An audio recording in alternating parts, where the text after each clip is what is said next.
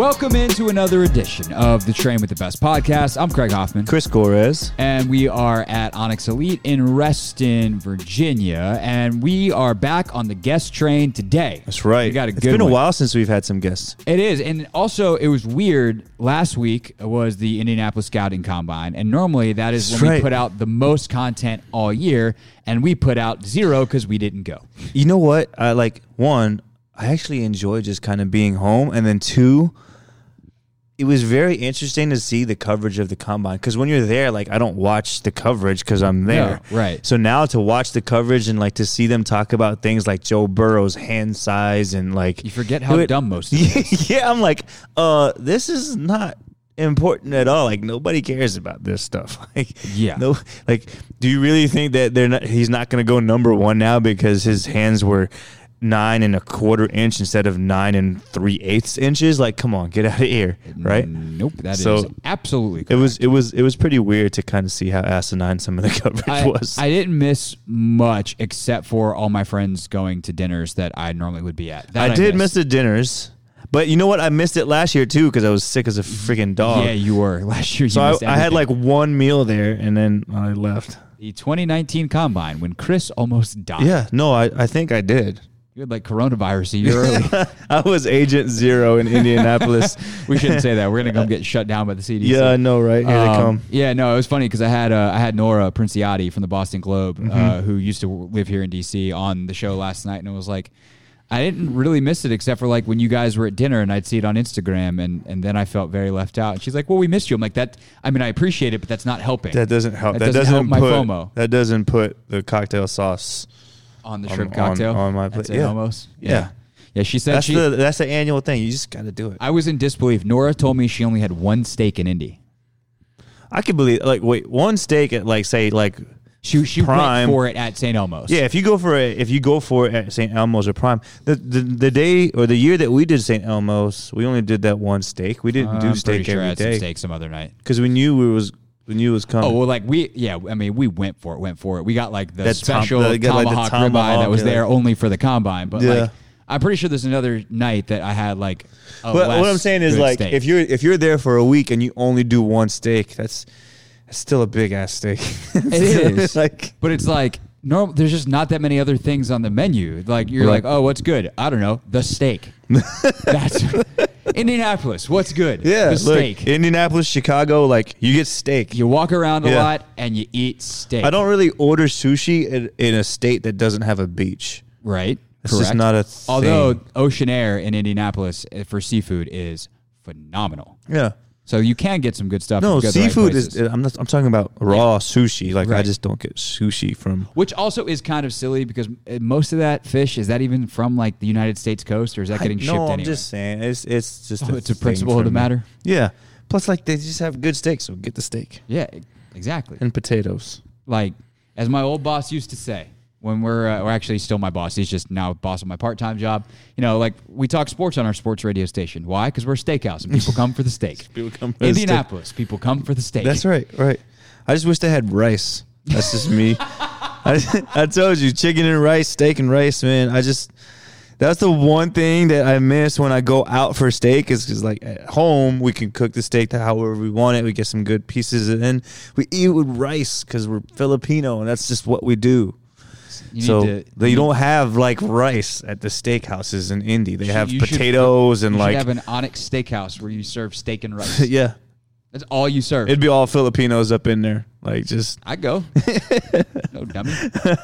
All right. So our guest today, hard left turn, is Perry Nicholson. He is the owner and director of Stop Chasing Pain, and you met him this past weekend because he was at Onyx. Yeah, so I actually met. Yeah, you met him before. I've met him before. I did with him this weekend because his other job, he's a master instructor for Rock Tape. And, that's right. Was there presenting for you guys and for anyone else who signed up in Richmond. Yeah, so I took his course. I think it was back in the fall up in Maryland. And after the 2 days of spending time with him, talking about, at the time it was a Rock Pod and Rock Floss seminar, and like myself, he's a presenter that doesn't just present off of the slides. He's like, look, here are the slides. If you want to look through the slides, here's the PDF. It's been emailed to you. Here are the things that we're going to talk about and the whys behind this. Here's why a pod works. Here's why floss works. And so, when he started to break it down like that, and then he started to get into the neurology, and I just so happened to be working with a client who was coming off of the complex regional pain syndrome, and this was like, wow, this is stuff I need to know about, and I didn't even know, and it was stuff that I actually do, but I didn't know what to call it, and now it just kind of gave me a little bit more clarity of like, okay, that's why this works, and that's what this is. So, when I had a chance to learn from him, and he's got this really cool trick of how to unlock a locked muscle, which was really cool. I said to myself, man, I got to get my staff in front of this guy. I got to get this guy to Onyx and see if I can get him to host a course. And we did. So Rock Tape was on board with hosting a course down at Onyx this past weekend, and we had 30 people show up, and that was a mix of trainers, coaches, ATs, ATCs, PTs, a little bit of everything. And it was a great 2 days, and we learned a lot. I took away a lot that I know I'm going to use. I know my staff is going to use. So, yeah, if you can get a chance to get in front of this guy or get one of his courses for Rock Tape, definitely sign up. Yeah, we're about to spend 40 minutes with him on the phone. But if you look back at the course this weekend, what's the biggest thing you took away? Like, what's the action item? Well, the action items for me are gonna be to don't ignore the top of the foot. I think that was one thing that, like, we know how important the foot is, and people have talked about barefoot training and all these other things, but typically when we're talking about myofascial release, what we're talking about is, rolling on the bottom of the foot. So he clearly said, hey, look, these are the things that you have to look at the top of the foot, and here's how this affects everything. And then he talked about doing a lot of releases on the sternum, which I didn't even think about it. But if you think about like having a t-shirt, right, and then you pull that t-shirt into a nice ball in the middle of your chest, well, that's going to affect your ability to raise your arms over your head, and that's going to affect your ability to, if your shirt was tucked into your pants, that's going to affect your ability to run without your shirt coming out, right? So if you think about muscle fascia underneath your skin and all those fascial lines attaching to the sternum the way that it does, if that's all locked up right there, guess what? That's going to affect all of your movements. So that was something that he was able to show and proved it. Like we did. Typically what you do is you do an overhead squat, and then you say, okay, this person's ankles are jacked up, this person's knees are jacked up, this person's shifting over to the left and to the right, and his arms are falling over. Okay, so there are mechanical fixes, but then there are also neurological fixes that you can do that are just as effective, if not more effective, especially when we're talking about chronic pain. So I think those were the takeaways, that no system is just mechanical. Everything is mechanical and neurological. And then the other systems that I have no idea, I'm not even going to talk about it right now, but the lymphatic system and the vascular system, I know those are things too. So no system lives by itself. Everything affects everything else. So yeah, it just makes me want to learn more. Just like any other good education course that you go to, it makes you think, God, I want to learn more. Yeah. And that's how I leave this weekend. For sure. And that's just the tip of the iceberg, and the rest of the iceberg will come in the next 40 minutes or so on the phone as we let you hear our interview with Perry Nicholson, owner and director of Stop Chasing Pain. But first, we remind you that we have another podcast. Catch the Spirit is a Train with the Best media production, and we have a new episode out now. We sat down with a couple of rookies, and it was a good time. Kaya McCullough, Ashley Sanchez, the two guests this week from UCLA. Ashley's one of the best players in the country, played on the national team level at U23, U17, just a straight-up baller. I can't wait to see her on the field. Kaya, one of the biggest personalities, and I've got to know her pretty well over the last couple of weeks. Really excited to let you guys hear it. That's right. Check out that episode. Where you find this podcast, you can find the Catch the Spirit podcast. Check out more stuff throughout the year for exclusive stuff with the players and coaches. Plus, There was a moment in the podcast where we asked them about the most intimidating player on the team. Yeah. And that was what was funny about the answer was how quickly they answered it. No hesitation. No. Sorry, Tori Huster. You can catch that podcast, like Chris said, anywhere you find this one. So make sure you check out Catch the Spirit, Apple Podcasts, Spotify, and Google Play. Our guest today on the Train with the Best podcast is Perry Nicholson. He's the owner and director of Stop Chasing Pain. He's a master instructor for Rock Tape. And Chris, that is how you met him, because he was presenting at this little place called Onyx in Richmond, Virginia this past weekend. That's right. He was at Onyx this weekend. This is actually my second weekend learning from Perry, and took so much out of it, just like I did the first time. And we're really, really happy to have him on the podcast. Perry, how you doing? I'm great, man. Thanks for coming back for a second round. Normally, I scare people off sometimes, you know. I mean, that's just kind of, as you know, I'm really into it when I start teaching, but that's just how I roll, right? I really love what I do. And I had such a great time at your place. I got to say, it's absolutely beautiful place and a really wonderful energy that was there. And plus, Virginia, that's my home state, man. I was born and raised in Martinsville, Virginia, and it was good to go back to the South again. That's right. It certainly is the South, as I've learned, moving from Northern Virginia, Leesburg, Ashburn area down to Richmond, Virginia. It's definitely, you get south of DC, like you're in the South. That's it. That's the line. So, yeah. I got my accent back a little bit too. You know, every time I go back, and because I was born and raised there until I was 13 years old, and then I moved up to New Jersey. And it always happens, you know, it comes back really fast. And I came back this week, and some people at the front desk to my office is inside of a gym, and they go, you know, I never really noticed it. Like, you have a Southern accent. And I'm like, that's because it comes back when I go back to the South. Right. So, Perry, we don't really get into this in the education weekends, because obviously this isn't a thing. But since we're on the pod and we've got time, why don't you tell us a little bit about how you got into becoming a chiropractor and how you got into what you're doing now? Yeah, well, I got into chiropractic, you know, from getting injured bodybuilding. My history is being a bodybuilder, lifting since I was like 14 years old. And I just hurt my back doing a squat. And like most people, I just, sucked it up and kept squatting and kept training and going through injuries, which, you know, kind of human nature, right? But one time it didn't go away, and I had a training partner at the time. And you got to remember, this was in like the early 80s. Right. Very different back then, the way healthcare was looked at as opposed to the way it is now. And he said, you should go see my chiropractor. And I was like, that never even really the one. And the guy got me walking in the first session, and I felt so much better. I kept going back to him. But it wasn't until several years later that I even considered becoming one, after I was just kind of didn't really like what I was doing anymore, looking for a different direction, and then very supportive and saying, well, you can absolutely become one if you want to.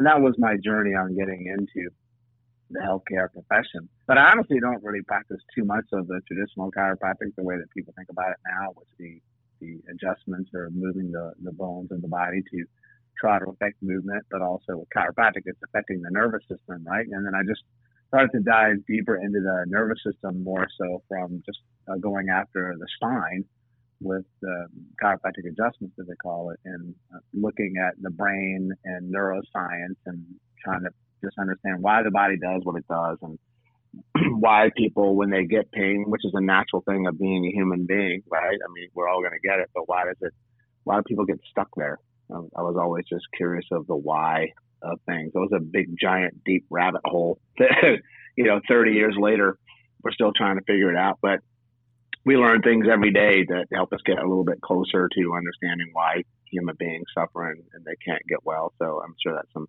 topics that we'll get into. And then that's the journey that led me into teaching for Rock Tape, going on about 10 years now, I think, something like that.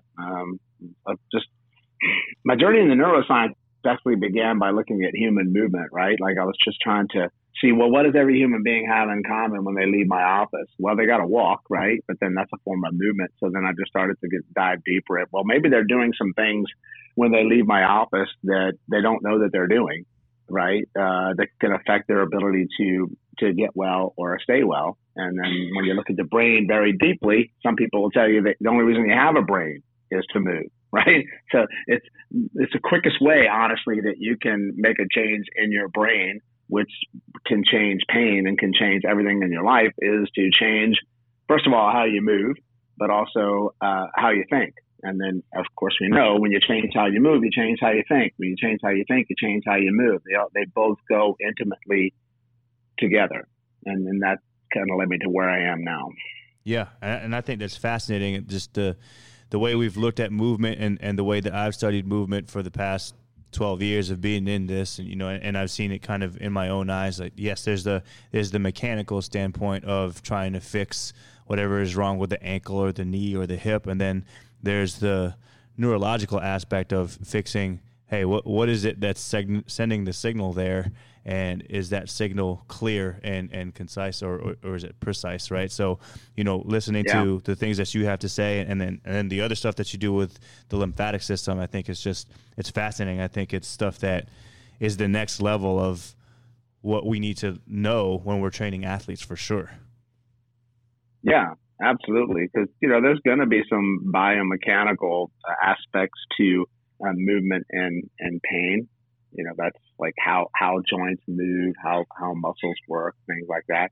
But then there's also a neurological component. I mean, there's both. You can't separate the systems of the body. I talked about that at the workshop, where I see no system in your body ever works alone. And you've got more than just your musculoskeletal one, and you've got more than your nervous system. I mean, they're two big ones, right? But they're not the only ones. So they never ever work alone. When you do something to one, you can change another, and they never get injured alone. So if you hurt your knee, it's never just your knee. I mean, you're also going to affect every other system. For instance, your lymphatic system, which is the ability to get rid of swelling in the knee, your vascular system, which is the blood circulation that's there. And then also, of course, your brain, because now your brain says to itself, holy cow, you hurt your knee, I got to change how I move, right? And then so there's got that aspect to it. So there's always a mixture of no system getting injured alone, and it never heals alone. And that's why we struggle, because we try to go after where something hurts. That's just kind of logic. Like, if A, then B. Unfortunately, when you have chronic pain, it's never A equals B. It's A can equal Z if it freaking wants to.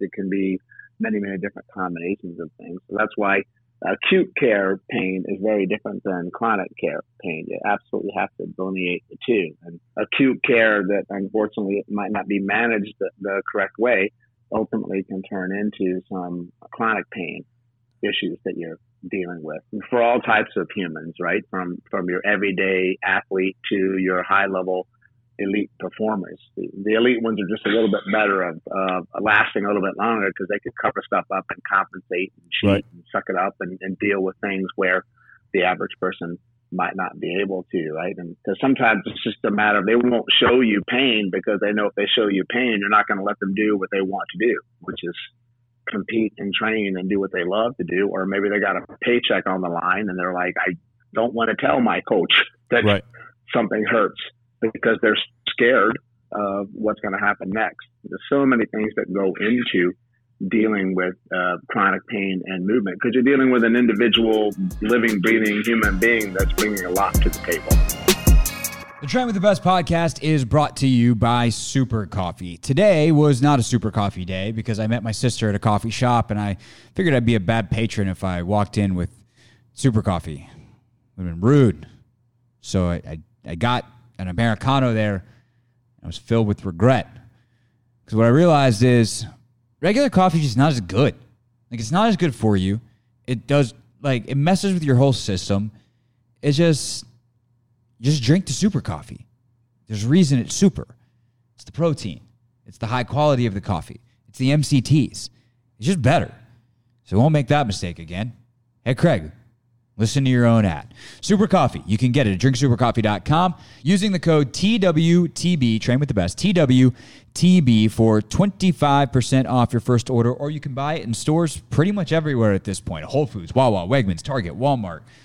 I'm forgetting a million, because you can get them literally everywhere. It's nuts. But again, not everywhere is it 25% off for a whole case or cases, and you get the whole variety. They're never going to be out of a flavor. It's pretty popular. So sometimes that does happen in stores, not at drinksupercoffee.com. Use the code TWTB, 25% off. It's better coffee than the coffee you were going to buy, and it's from Key2 Life Incorporated, who reminds you that if you can change your energy, you can change the world. So if I come to you and say my ankle hurts and it's been bothering me for a while, how you are going to go about assessing and thinking about that problem different than the way a typical clinician of any kind might go out and approach that problem? That's a great question. So I probably won't even look at your ankle, honestly, because if it was a straightforward ankle problem, by the time you reach me, I'm usually the last person that most people see. They've had a lot of really wonderful approaches in therapy that should have helped, should have worked, right? Like from, you name it. It could be any discipline. They're all trying to do something to help heal an individual, but they're usually going after where something hurts, the side of pain. But that's what stop chasing pain means. It means treat pain, but stop chasing it. If it keeps coming back, that's probably not the site that you're dealing with, assuming that somebody did a really good clinical examination, right? Like, I need to make sure you don't have a tumor in your ankle, because it could be that. I need to make sure that you don't have an underlying process where you had physical damage to the ankle and you need a Western medicine approach to surgically repair something, or you might need something artificial to go in your ankle, like a pin, right? If you've done through all that, and then they say, I can't see things on an X-ray, or even if you do see things on an X-ray, it doesn't mean that that's causing your pain. The thing that is very troubling in medicine is just because you have tissue damage doesn't mean that you're getting pain from the tissue damage. They don't correlate together, because pain is an output. Pain is not an input. Just because you have damage to that doesn't mean that it's causing an output of pain to that region. And I highly doubt it. I jokingly say that I doubt my electric muscle stim unit or my massage tools or my hand or my rock blade or any better than the one you went to before. I'm probably not going to have some magic thing that I'm going to do to your ankle that's different. So what I'm going to do is I'll treat your ankle, and I may do some novel treatments that you might not have had before. Mostly mine is some deep tissue laser therapy to heal damaged tissue through light. But I'm going to take a look and say, okay, well, what's the relationship that ankle has with, first of all, the rest of your body? How have you had to compensate and move in order to protect that ankle from using the other side of your body more? Also, is it going to change the way that you move your hip on the same side, or you're able to rotate in your shoulder and your torso and things like that? But a lot of times, maybe your ankle hurts because you just think it's going to hurt. Sometimes it's locked in the brain, and then you become overly sensitive to anything that's going to happen with that ankle because you're scared of it hurting. And it's like a self-fulfilling prophecy. And the thing that's interesting about the brain is that it becomes very efficient at something when it gets grooved in a lot. So sometimes you just groove a pain pattern, even though there's nothing there. And so we have to learn to break that cycle. And that's what my examination is about. Because I'll look at your ankle and I'm going to look at the rest of your musculoskeletal system. Because sometimes it's a matter of it can come from the other side. But if it comes from the other side, that's brain related, because things go to your brain and then they switch sides and they communicate with many other different parts of the brain.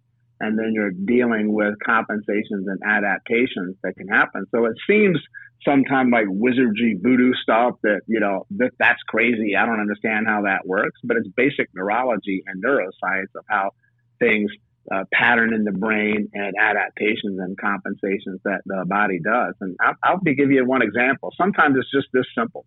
We went over it when we were talking at the workshop that I was just there on. If your brain doesn't feel a body part very well through sensory input, that it's called, and there's many different ways you get sensory input. One of them is just touch on the skin of many different types, right, from light touch to hard touch to hot to cold to vibration to can you feel two different points separate from each other at a distance. Many times people don't feel their ankle very well when I try to see, can you tell me, do you feel one spot or two spots? And so if they can't tell me if they can feel one spot or two spot, what that means is that your brain really doesn't know where your ankle is in space and time.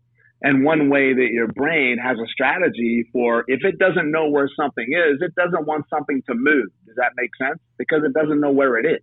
Right. So what it will do, it will restrict motion in that joint. And it has several strategies that it can do that. One, it can tighten up that joint through making your calf extra tight.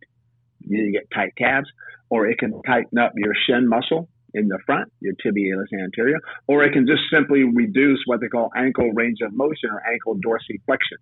That's the ability to bring your toes up towards your kneecap or toes to the nose. And many people lose range of motion in their ankle like that, and they're always trying to stretch it or get more there. And a big one is they lose the ability to sense anything in their toes, particularly the top of the toes. And what can happen then is that another strategy that your brain can take is, listen, I can't feel things. I've really been trying to tighten this area up to protect you. I'm making your calf tight. I'm making your ankle tight. And you go in and you foam roll and you adjust the ankle. I move the ankle. I band the ankle. And you're trying to reduce those protective strategies. And I want to say that word again. They're protective strategies. So you're taking away what the brain is trying to do to actually stabilize you. And it's saying to itself, dude, I appreciate the effort. Thank you very much. But you're not really helping me here. And we're going back and forth. And I have one way that I'm going to win this fight. And I'm going to send you something quick, fast, and in a hurry that's going to make you stop in your tracks and change some shit up. And it's called pain. So it sends you pain because it wants you to change a habit or it wants you to change a behavior.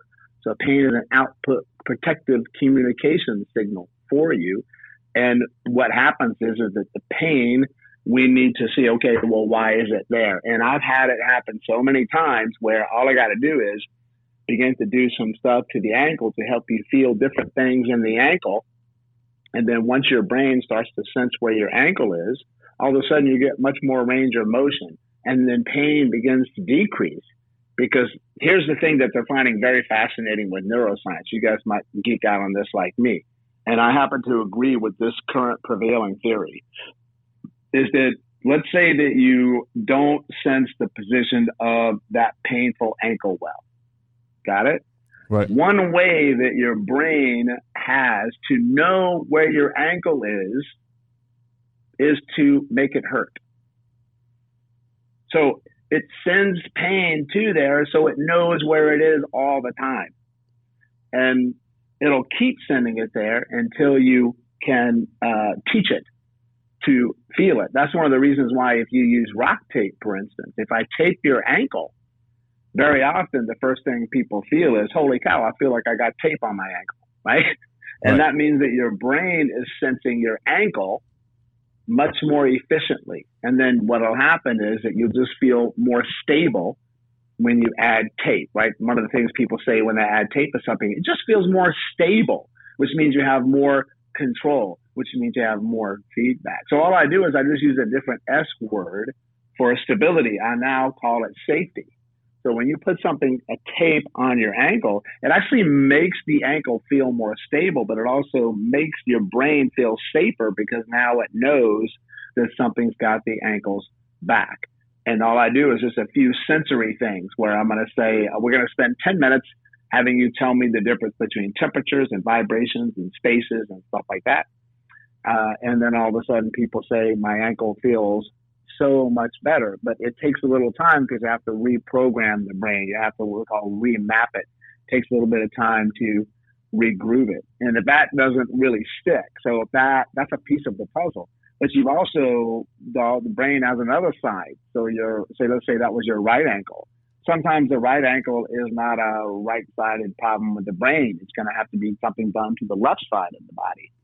And then you only move the left side. I see that a lot because most people want to go after where it hurts, so they move the hell out of the side that hurts. Meanwhile, what you have to do is go to the opposite side of the body and you move the opposite side of the body. That communicates with a different part of your brain that relaxes the side that hurts. And then that's where you're doing more neurology than anything. So I tell people that might be listening to this podcast, if you're a strength coach or a trainer, don't let this stuff intimidate you because every time you work with somebody, you're always practicing neurology. You just don't know it. Right. So you really need to understand what's happening when you ask an athlete to do something.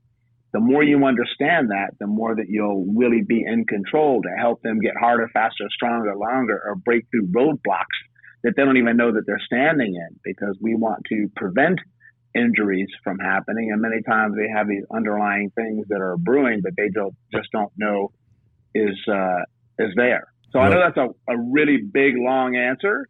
Well, But that's actually, I think was the longest answer in the history of the podcast. But you know what, Craig? You've seen this happen. Like what I did to Audrey Baldwin's shoulder is exactly what he's talking about, right? And I couldn't explain it the way he just explained it, right? Which is why I was like, I don't know what I did. You know what I mean? Yeah, because Chris's explanation was, I don't know, I made her do a Filipino dance. And her shoulder was like better. I just made her do different stuff to let her know, to let her feel her shoulder, and so we had a goalkeeper who was down at our camp in Florida at the beginning of the year in January, and she had said, hey, I can't get my shoulder to do this, and so I'm evaluating, and there's nothing going on in the shoulder that's alarming to me, and I say, look, there's nothing that's restricting you here. Like, I think it's just, she had surgery, but we're a year and a half out at that point. Yeah, but like I'm watching her do other stuff, and she does the other stuff fine. But when I watch her, and I watch what you called autonomic Heismans, right? You said like, hey, the brain's going to give you an autonomic Heisman. They're going to wince their eyes, or they're going to clench their teeth or something. So when I'm watching her move, I'm seeing that happening. I'm saying, okay, maybe there's something going on there in the brain that says, hey, I don't like this movement. So what I basically did was get her to like the movement in various ways. And then I came back to the movement, and she was able to do it pretty cleanly. And it was like, wow, what did we just do? We didn't fix the shoulder. We just did something to let the brain know that, hey, this movement is actually okay. We're good with this. Right. Yeah, it's exactly how you do it, right? And the key to that statement is this: you did something different than you would normally do. And the brain really craves difference. And it needs to have differences in order to learn. Otherwise, everything is just the same all the time. I said that in the course, and it's kind of like my fortune cookie moment, that a difference that is not perceived does not exist.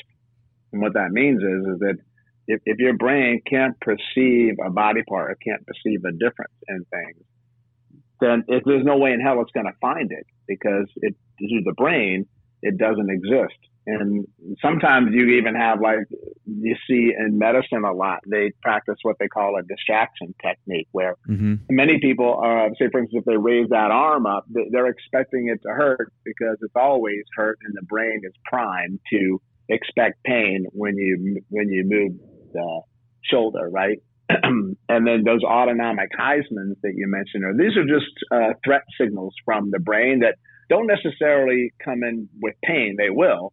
So the shoulder, she can have those things show up, not because the shoulder hurts, but because she's scared that it's going to hurt. And you see these natural threat responses from some people where they stop breathing, or, they move a lot of other body parts, or their eyes freak out. They start blinking a lot, and they just look physically uncomfortable. And you're designed to determine when any human being feels uncomfortable, right? So one of the ways that you can get them there is have them get the arm over the shoulder without even realizing that they're doing that movement. So let's say, if I give an example, if you have in a regular doctor's office, let's say you have a kid that is terrified to get a shot. Right. So you hear the word shot, they see the needle, they already start crying, and they're freaking out. They think it's going to hurt. They do a distraction technique where they have the little stuffed animal over in the corner, and the nurse shows the thing, and they show them cute little butterfly Band-Aid. And then the next thing you know, the shot's over, and it didn't feel a thing because it wasn't looking at the shot. Even though it got the shot, it was looking at the teddy bear. Yep. So the sensation was there. It's just the perception wasn't there. So let's say the same thing, that she's worried about putting something over her head. Well, you'll have her get there a different way, right, without her realizing that she got there. And then all of a sudden you're like, holy cow, that didn't hurt. I'm like, exactly. Yep. Exactly. Yep. That's exactly what you did. Yeah. Right. I equated it to like my babies. They hate broccoli, but they love airplanes. So it's like, hey, I hate the taste of this broccoli that you're trying to feed me, but if you put it in the shape of an airplane, I'll eat it. You know what I mean? Like, that's what we do. We do this every day. And that's what was so fascinating about this stuff is I learned about it. I'm like, we do this every day with everything that we do. Like with babies, when they're in threat response and they're crying and they're screaming about something, the first thing you try to do is distract them by playing a game with them, right? Whether it's a rattle or whatever, right? So like, it's pretty cool to hear you just put it into words, this concept of take it out of a threat response and put it into play, and then the body and the brain can actually receive information, the information that we're trying to give it. Yeah, and that's what I'm trying to get across in rehabilitation, because we make rehabilitation so damn serious all the time because it's pain. But that in and of itself can set up a threat response, because most environments you go into, people are too damn serious and there's a lot of fear going on. And then plus all, if you make it more playful, then people actually begin to smile. They let down their sympathetic guard stress response, and they begin to learn. And they actually have a good time with their rehab. Unfortunately, medicine thinks that if you make something fun like that you're not taking pain seriously. And I'm like, dude, you're completely wrong. That, you need to do that because play will open up that connection that we need as all human beings. And I tell people that there's zero correlation between appearing to be serious and actually being good at what you do. Right. Which means that I've got people that you think are just big clowns, and then they get people really, really well because they understand the value of that. And then I want to try to keep things very simple too, is that, sometimes when people hear these things, when I'm talking about the brain and stuff crisscrossing, right, it can be overwhelming, and then you get intimidated, and nothing's more terrifying than the idea of unlimited possibilities. And it can be when you have pain, but I just try to make it simple. Like I'm going to bring that ankle example up. For me, it's like, if the ankle hurts all the time, stop looking at your damn ankle. That's kind of what I'm telling you. Right. And then the first thing I want you to do is this very simple thing. Just go to the other side and look at the ankle on the other side and see if that helps the painful side. And it probably will. So the only thing that you got to do is just change your strategy and change your different approach. Because what we do is we try to hammer like these square pegs and round holes, thinking that the body is going to take a long time to get somebody well. And I think that's BS. Like, if you give the body what it wants and you give the brain what it wants, it'll tell you quick, fast, and in a hurry whether you got it right. If you don't give it what it wants, it'll tell you that too. So I don't believe in standard rehab of 3 times a week for 4 weeks, 2 times a week for 4 weeks, 1 time a week for 4 weeks, depending on the context. I mean, if you've got ACL surgery and I need to do traditional rehab, that's different. Right. But I should be able to have a noticeable change in your assessment and your reassessment. But what has really been driving me, guys, is this. It's that you'll learn everything can make a change in someone for a short time. Mm-hmm. Because you can easily change a nervous system or the brain, but it doesn't mean it's going to last. Right. And then that's where we have to look at, okay, we made a change, but is it making a lasting change? That takes 2 things. One, maybe it's going to take a little bit of repetition. But also, 2, you're just going to have to change your strategy on what you're doing if you didn't get it to stick. And then that's what I've always been searching for, of why stuff doesn't last. Because the dirty little secret is everything works for someone. The Train with the Best podcast is brought to you by Momentous, who brings you the consistently best recovery products on the planet. And I don't talk about this often because we focus so much on the quality, the substance of everything. But as we've learned in the elections, this is a dangerous tangent we're going on, it's about how you make people feel. That's how we make decisions in every single facet of our lives. We don't always do the things that analytically are best for us. We do the things that we like, that make us feel good. Well, I got news for you. If you drink Momentous, you're going to feel good. The clean products that we talk about for quality's sake will make you feel good, but it's also this simple thing that we just don't talk about enough in these ads. It freaking tastes great. Every single person I have tried Momentous goes, wow, that tastes amazing. And that's on purpose because they care about everything at Momentous. They knew if they made a product that didn't taste very good, didn't matter how good it was for you. So they went ahead and did both. Every single variety, plant-based or whey, essential, strength, or endurance recovery, every single one not only is great for you, but it tastes fantastic. So you should probably go to livemomentous.com, and it's 20% off your first order using the code TRAINWITHTHEBEST. 20% off livemomentous.com, because if you want to train with the best, you better recover with the best. And oh, by the way, it tastes good, and that's why we choose Momentous. I'm curious. You just mentioned the unlimited possibilities here. If we flip the spectrum, and we go from trying to just prevent pain to the power of neuroscience to perform at even higher levels than we thought possible, how does that all come together the way you see it? Good question. Well, I mean, part of the thing with neuroscience and what they're saying in relationship to performance is that you have to understand in relation to your nervous system, you got like two primary systems, right? You've got your sympathetic nervous system and your parasympathetic nervous system. So your sympathetic one is the one that most people are jacked up on all the time. That's the survival one, that fight, flight, freeze, freak out. Like, that's called first brain. That's the brain that sits towards the back of the head. That's the primal brain that just wants to kill stuff, eat stuff, have sex, and then repeat, right? Like, that's its job, is to make sure that your ass doesn't die today. That's it, right? And if people are locked into this all the time because training drives you to sympathetic response. Stress drives you into sympathetic response. Life drives you into sympathetic response, right? And then you've got this other parasympathetic response. And then that's the one that, we have to learn to relax, rest, and recover. That's one of the reasons why recovery is one of the most powerful things that an athlete can do, is they just need to back off the throttle a little bit, right? Because they're overtraining and they're pushing themselves and they're breaking themselves down, or human beings just need to step back and decompress. And if the sympathetic is always on, then the parasympathetic gets overloaded. And then you get into this mode where, with competition or sports or life, you just can't relax. And then you're always in defense mode. And what you learn is that you can't heal when you're always defending.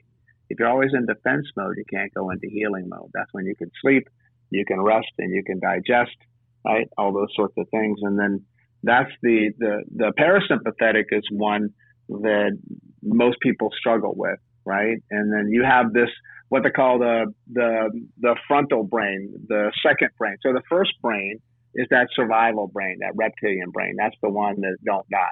And then you have the second brain. That's the one that's towards the front of the head, that's uniquely human, right? The big giant, what they call the prefrontal cortex. That's the ability to think, right? And then be able to control emotions. And the second brain's job is to try to control the first brain. But 90% of your brain is designed to shut shit down, like stop it from doing stuff. And what happens is when you get overloaded with the sympathetic one, you lose the ability to do that. And then your survival brain kicks in all the time. And then that's where you can't make a conscious decision to relax or de-stress. Your emotions get out of control and stuff like that. And then that's one of the things that they're finding in relationship to pain or overtraining or stuff like that, is that people have a very hard time doing it because they're just so locked into that mode that they can't relax. Yeah, so one of the things that, that's huge. Yeah. It's really interesting because we always talk about, hey, like, working out doesn't actually make you stronger. Working out actually makes you weaker. It's recovery that makes you stronger, and it's always Correct. finding these ways to recover. And even we just got done with the NFL Combine. One of the things that we learned last year at the NFL Combine was, hey, when you get to Indianapolis, the first thing that we try to do is get you to relax, because you're so stressed out about running this 40 in front of all these coaches and interviews and all these other things. And, the guys from MJP said, hey, the first thing we do is get them into their parasympathetic systems and parasympathetic rhythms and tones and get them to sleep. That's what we try to do with all of our athletes when we get here. So, obviously people don't have some of the equipment that they use when they're attaching to the wrists and all that other stuff. But you went over something this weekend in regards to a myofascial release or whatever it is that you want to call it on the sternum that can help people get into their parasympathetic tones or rhythms. Tell me how that works. Yeah, well, thank you. Yeah, it's a pretty powerful one. The area around the sternum, that's your chest bone that sits right in the middle of between your left pec and right pec, and a pretty important organ sits behind there known as your heart, right? So if you mix in Western medicine and Eastern medicine, that's called it's going to be your heart chakra, your energy point in there, also from Ayurvedic medicine. And so that area also is, from Western medicine, very powerful because it's a soft tissue bridge of what they call fascia, which is the connective tissue of the body, from your left shoulder to your right shoulder, from your neck down to your pelvis, and from your left shoulder to your right shoulder. And most people today, when they're under stress, right, and then they're just rounded forward from posture, They may overtrain the anterior chain, do too many benches and not enough reverse, right? Like in the mid back, and they become really, really tight in the front. And unfortunately, that also happens too. When you don't have a parasympathetic response and you're too sympathetic, you round forward in the front. And so you cave in because your parasympathetics are not able to be activated as well. So that's like a survival position, right? Like if life is kind of coming at you, you curl into a fetal position, right? And so it becomes very restricted in that region. Plus, running behind your sternum, without getting too much into anatomy here, you're going to have a lot of lymphatic vessels that drain swelling and inflammation from the body, particularly all of the lower body. But also behind there, you have nerves that go to, blood flow that goes to your diaphragm, called your phrenic nerve. And then you actually have your vagus nerve that runs behind there. And the vagus nerve is important because that's the nerve that comes from your cranium, your skull, and it goes down to all the organs of your body. And that's the number one nerve that puts you into a parasympathetic relaxation state. So people do vagus nerve stimulation drills a lot to put them into a relaxed state. Some examples are singing, puts you into that as well. Swallowing and yawning puts you into it at the same time.